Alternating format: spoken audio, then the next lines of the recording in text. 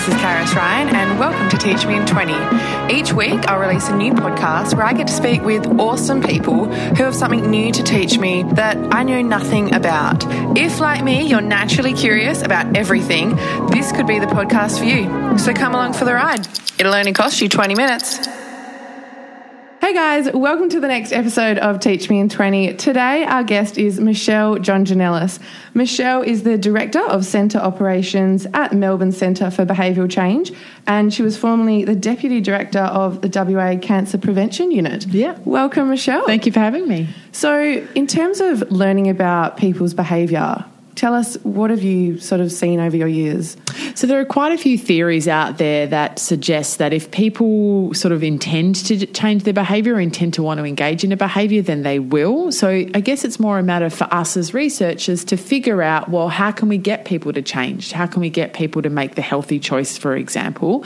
And a lot of the theory is around sort of individual choices. So the more people are aware, for example, of the harms associated with smoking, then the more likely they are to want to quit, for example. But then also what we're interested in is not just an individual making the right choice, but making sure that there are systems in place so that the right choice is sort of the easy choice as well. So we want to really be targeting advertising and marketing and all of those sort of things.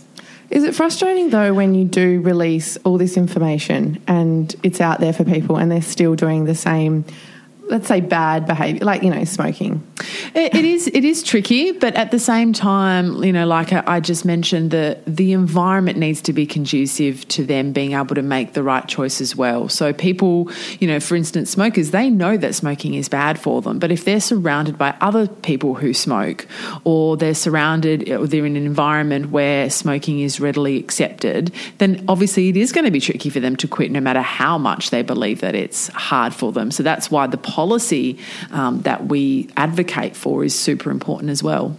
So you mentioned before as well, is advertising playing a large part in people's, addictions and behaviours? Absolutely, yeah. So we've done a lot of work, particularly in the alcohol arena as well. So, different loopholes that exist. So we know that alcohol advertising is related to alcohol consumption in young kids particularly. They're really vulnerable to this. So although there are sort of some policies in place or legislation in place that doesn't allow advertising of alcohol products during daytime hours, there is a loophole in that you can play an alcohol ad during the footy. Right, so there are certain AFL matches that allow that. So one of the recommendations that we're trying to make is we should be banning advertising during any sort of hours that kids might be exposed to these things, because it certainly does play a part, not just alcohol advertising, but junk food advertising as well. We know that's a huge role in sort of the obesity epidemic. What do you think has got more of an influence? Is it the advertising that kids are seeing, or is it the influence of their parents and other environmental factors? It all sort of comes hand in hand. So the kids are obviously seeing the advertising, but also parents are seeing advertising too, right? Adults, we're all seeing the advertising. We're all getting, even though we don't think that the advertising affects us, and if we look at the research, most people say, oh, no, advertising doesn't affect me. But it totally does, right? So not only the kids seeing the advertising, the parents are, they're maybe, having an extra drink that they wouldn't normally have. So the kids are seeing the parents drinking. They're also seeing the advertising. So it all sort of gets messed up. But what it does create, whether it's parents, whether it's the marketing culture, whether it's friends, is it creates a social norm for drinking, and back in the 60s for tobacco use. So it's that social norms behaviour that we really need to be targeting as well. It's really hard to tell one person to change if everyone around them isn't. Yeah, definitely. Yeah. So a lot of this stuff has, like smoking, it's been grandfathered in. That must pose a problem as well, because we're just, and especially alcohol, everyone's got it ingrained that, oh, this is fine. And, when our newer stuff comes on the market as well, that's taboo, but alcohol is fine. Or I guess there's this topic as well at the moment of marijuana, medicinal marijuana, and people are like, well, why isn't that legal? And yet alcohol and smoking is. So how much of an impact does that play in your work as well, having to change people's perceptions. Yeah, it is certainly really probably one of the hardest things about what we do is that, for instance, in the case of e-cigarettes, people are saying, well, you're making e-cigarettes illegal, but tobacco cigarettes are legal and tobacco cigarettes are more harmful. And as you just said, well, it's they've been grandfathered in. Like if normal cigarettes were to be approved today, they just never would be. We just wouldn't allow it, I think right? It's like alcohol as well. It would never be allowed to be. Completely. So definitely having to change the perception is hard, especially around alcohol. And I'll readily admit that us researchers don't make things particularly easy either. So, one of the things we always hear is, I'm going to die of something, or, last week you told me bacon caused cancer. So it's really tricky when you do have us researchers, and also the media doesn't play a big part as well. So the media might grab sort of one headline story about, the bacon causing cancer, and that really sets us back, because then people go, well, if bacon causes cancer and you're telling me alcohol causes cancer, everything causes cancer, I'm just going to eat and drink as per normal, because what doesn't? So it is hard having to also temper them so that the media storm around a lot of this sort of stuff and actually presenting the evidence in a way that people understand. Yeah. How does Australia rate compared to the rest of the world in terms of its acceptance of new research that comes out, its ability to change its own behaviours and addiction? So certainly Australia has been at the forefront of tobacco control, and we continue to be in some areas. So for instance, with the plain packaging, we were the first country to introduce plain packaging, which has just been incredibly amazing. The research that's come out about that has been amazing. A lot of other countries in the world are using the Australian model to argue for it. So Australia was, and I might be wrong here, but I'm pretty sure I'm right, was sued by the tobacco industry for plain packaging and claiming that it would harm sales, and they lost that. They lost that legal battle. So that means that all the other countries in the world have seen that and gone, oh, well, we're going to do the same thing as Australia. But again, there are certainly ways that we can improve. There is always ways that we can improve. So tobacco control, we've definitely been at the forefront. Alcohol's a completely different story. So for some reason, and it's likely due to the lobbying that the alcohol industry does quite heavily of politicians, there is a reluctance to really do anything with alcohol in Australia, and same with sort of the big food industry, junk food advertising, and any sort of junk food. So we still have a long way to go in terms of those sort of industries, and making the government recognise that it's not just big tobacco. We're also dealing with big alcohol, and we're dealing with big food. Why are the governments reluctant to change on alcohol and on food? So both of those industries are very powerful industries, right? They're very rich industries. They've got a lot of money. They employ, heaps of people to lobby the government for their case, and the government can often bow to pressure to allow them to come to the table. So one very clear example is the Health Star rating system, which, has been implemented in the last few years on packaged food.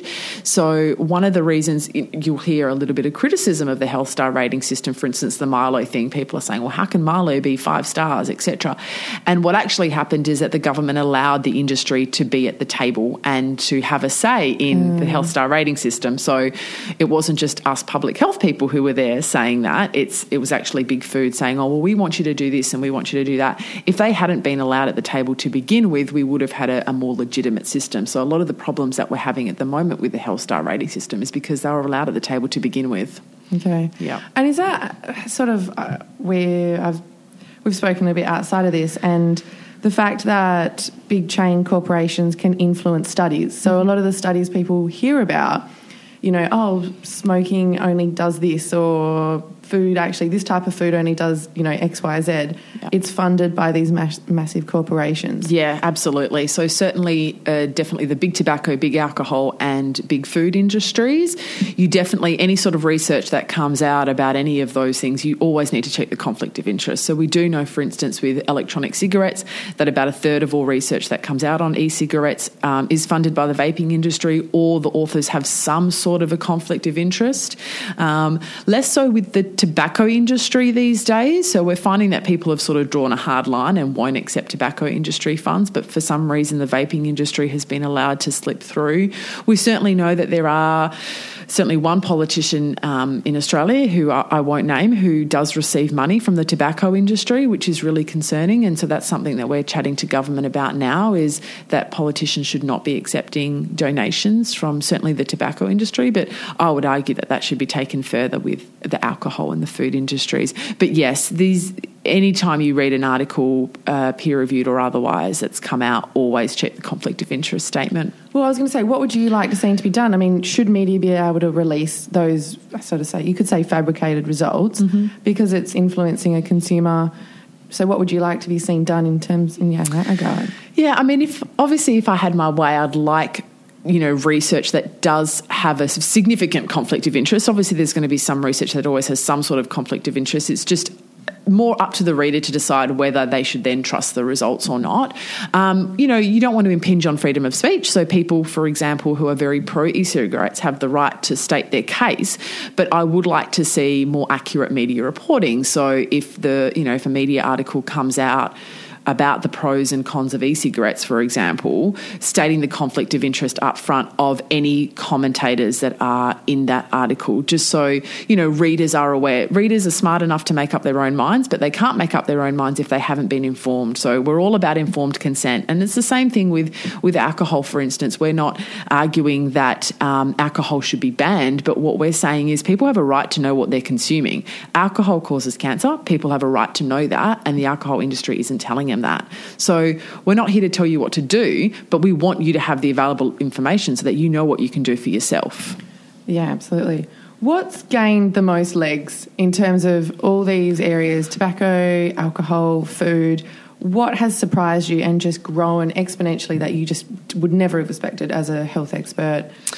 I guess something that we're really concerned about at the moment is the electronic cigarettes, because we had come so far with tobacco and with the plain packaging and all of that sort of stuff. So the fact that there's these potentially, harmful, they are harmful, not potentially harmful, they are harmful devices on the market that have the ability to undermine just all the decades of hard work. It can be quite frustrating at times when I am doing sort of media interviews why I'm even talking about this. It's like, really, guys, this is a chemical. How are we talking about this? It should just be a no-brainer that we need to wait for more information, and these need to be independently tested. So certainly e-cigarettes are a massive concern at the moment. In terms of everything else, we seem to be tracking along very slowly, but at least in some ways in the right direction. So, for instance, with Big Food, there's certainly a lot more we can do with sports sponsorship. So, obviously, KFC support the cricket, and we would love that to just not exist anymore. So, when you think about it, back in the 80s, tobacco companies used to support and sponsor AFL teams, and they no longer do that. So, we'd like to see that for the food industry as well. Yeah. I did want to ask and focus a little bit more on e-cigarettes, because that is a very big area that you've focused on or done a lot of research in. For people that don't know, because it doesn't seem to be a really widely known topic at the moment, at least amongst my friend circle. So for people that don't know, what is an e-cigarette and how does it work? So that's a very good question, because e-cigarettes are unlike tobacco cigarettes in that they are infinitely customizable. So someone might have one device and it looks completely different to the device that someone else has because they have modified it, and the different parts of it can be basically put together. In essence, it's just a metal device that contains an e-liquid or e-juice, and it contains at the very least a coil and a battery. So the battery, when you turn the device on, the battery heats up the coil, which heats up the liquid and produces a vapor. But then obviously people can add mods to that, modulators, so they get sort of different varying amounts of the e-juice when they smoke it. People can put double coils in for the heating. So like I said, infinitely customizable, but at the basic level it's just a battery that then heats up a e-liquid to produce vapor. And the e-liquid, does that contain the nicotine, or you can also is that separate? So you can get e-liquid that contains nicotine. Yep. That is illegal to sell in Australia. So nicotine e-liquid is completely illegal to sell in Australia, but of course you can import it from overseas if you have a prescription from your doctor. But yes, you can have e-juice that doesn't contain nicotine and contains flavourings or just the other chemicals that come without the nicotine.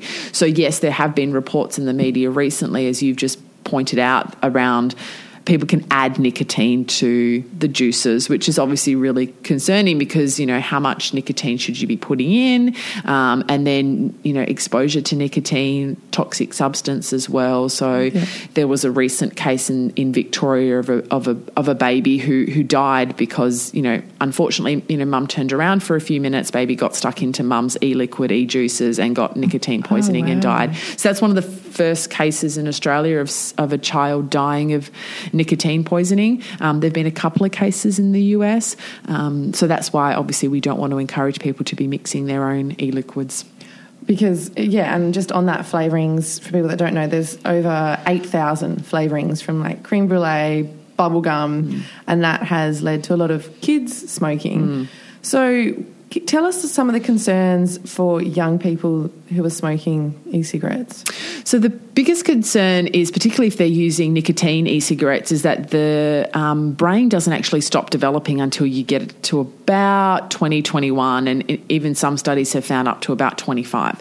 So one of the concerns is, well, if young adults and adolescents are using e-liquids that contain nicotine, that nicotine is stunting the developing brain, and it pretty much affects what we call the prefrontal cortex. So it affects your memory and it affects your attention. So really concerning because these kids have, great potential and could go on to do amazing things. But if they're, consuming nicotine in high school and in young adulthood, it's really affecting their ability to perform academically and in a whole bunch of areas. So obviously nicotine is concerning. But even if you're using an e-liquid that doesn't contain nicotine, the flavourings themselves have actually been found to be the most harmful in terms of causing the respiratory diseases that we're seeing. Oh, really? Yeah. So nicotine is harmful in that it's addictive for young kids, but it's actually the flavourings that are the most concerning. So we've there's the phrase popcorn lung, so just affecting the lungs and the oily droplets that then just sort of solidify and cause those illnesses that we're now seeing over in the US. So, that's how sort of I became aware of it, the few hospitalisations and death. There's been a death in the US. Yeah. And there is the concern, obviously, in Australia. What are some of the arguments, and you've mentioned a few, but why are people against e-cigarettes? Because a lot of people argue from the other side that it's safer, it's a cleaner alternative to tobacco smoking. People have quit smoking through e-cigarettes. So just tell us a bit about the other side of from your research. Sure. So this is probably one of the areas that I've seen in a long time where the debate on e-cigarettes is just hugely polarising. So you definitely get people who are very for e-cigarettes, and as you've just mentioned, they talk about it being great for smoking cessation and helping people quit regular tobacco cigarettes or reduce tobacco cigarette consumption. There's polarisation throughout the whole medical industry. So that's why it's conflicting from like a lame person like me who's like, well, people will make their own decisions, but which is right? And, so hearing evidence from both sides. Yeah, no, absolutely. And we're confused as well, right? So, a report will come out one day saying that they are good for smoking cessation, and then a report will come out the next day saying, well, actually, they're pretty much the same as a normal nicotine replacement patch, for example. So why not just use the patch, which we know has been approved in Australia? Okay. Why would you, advocate for something that's not been approved yet? So certainly, yes, there's a smoking cessation argument. There's the fact that there's the argument that they're less harmful than traditional cigarettes. At this point in time, the evidence suggests that, probably they are better for you than tobacco cigarettes. But unfortunately, that's just based on the evidence we have right now. We don't know what the long-term evidence is because they haven't been around for that long. So back in the early days of cigarettes, there were advertisements saying, doctors recommend smoking Camel Lights because they're better for you. And then, 20 years later, everyone's getting cancer. So we don't want that to happen with e-cigarettes. In terms of the, again, for lack of a better phrase, evidence against e-cigarettes. Obviously, there's the safety issue. Because they're not legal in Australia, there isn't any, and they haven't been tested independently, there's no formal labelling. So we know that based on research, it's illegal to sell nicotine e-liquids in Australia, but that doesn't mean that people aren't selling them. So a recent research conducted in WA found that about 60% of e-liquids that are being sold in Western Australia, of the sample they collected, said that it didn't have nicotine, but when we tested in a lab, it did have nicotine. Okay. Right, so people are consuming something that they have no idea about. In New South Wales, they did a similar study and they found that 75% of things that didn't contain, or were supposedly didn't contain nicotine, actually did. So there's the labelling issues, of course. There's the health issues. So we know that they contain carcinogens. We know that they contain heavy metals. So the link between that and cancer, there hasn't been any established cancer cases yet, but we're certainly seeing cardiovascular disease come up, obviously the respiratory illnesses. And one of my angles in my research is the appeal to youth and the young adults and the potential for this to lead to just a renormalisation of smoking behaviours. Our research most recently did show that even if you've never smoked a cigarette in your life, and we're talking about young adults here, that if they're using an e-cigarette, they're at increased risk of then becoming smokers. So definitely in support of that gateway hypothesis that these kids who maybe would have never smoked might actually be at increased risk of smoking because of that. Because one thing that shocked me, I coached some students, and one guy was like, yeah, I can buy a vape in my school bathroom. Yeah. To hear that has got to be pretty disappointing from your end. Yeah, absolutely. And it's interesting in that, you know, we do hear those stories, and I was at a meeting last night and they were talking about sort of, you know, mentioning similar stories. And I guess I don't want to, this is definitely concerning, but we also don't want to sort of freak out too much. There are always going to be kids who are selling anything in the bathroom, Dexies or whatever it is. This is just sort of the latest thing that kids are selling. My concern is more, where are they accessing this to begin with? And I'm not putting blame on parents. Is it parents? Is it older friends? Are they able to go to a vape store and just, you know, buy it over the counter? Is it secondary supply like, you know, it usually is with alcohol? So how are they getting access to these would be my concern. I suppose it doesn't help as well online. You know, you can buy anything there. Yeah. So they just whip down, you know, mum and dad's credit card.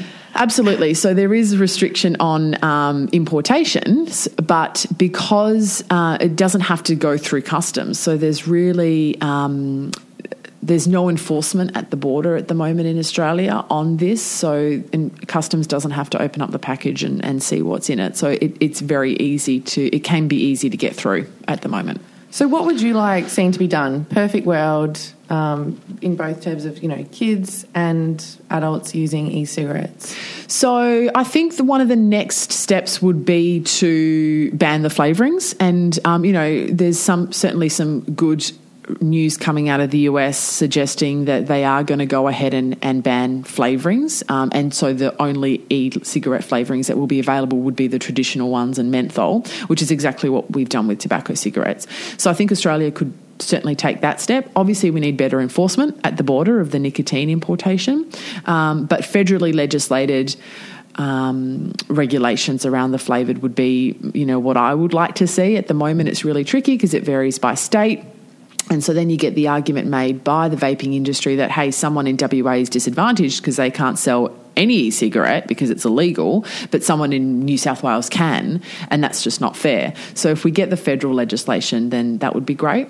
And also GP training. So GP and I guess law enforcement training as well. So GPs really should know that these products haven't been approved as a therapeutic good by the Therapeutic Goods Administration of Australia. So there's just no need and no reason for a GP to be recommending this device that hasn't been tested for safety just yet. Which would surprise people, because if something is being sold, people, I think, would naturally assume, oh, it's safe on the market. Yeah, absolutely. And I was at a meeting last night where this exact thing was discussed, and what we're thinking is that the vaping industry doesn't want this approved as a therapeutic good, because then they're restricted to the testing and how much nicotine and exactly what additives they could be putting into these devices. So that's why they haven't probably submitted it to the TGA just yet, because they actually would just prefer this to be what's called a consumer good, and then they're less likely, or they just don't have to pass the same sort of test. So there's less regulations there under. Completely. Okay. Yeah, absolutely. So given that it hasn't been approved as a therapeutic good, GP training to ensure that, there are a whole bunch of other things on the market that are just as effective as e-cigarettes that have been around and have been tested for ages, so other nicotine replacement therapies.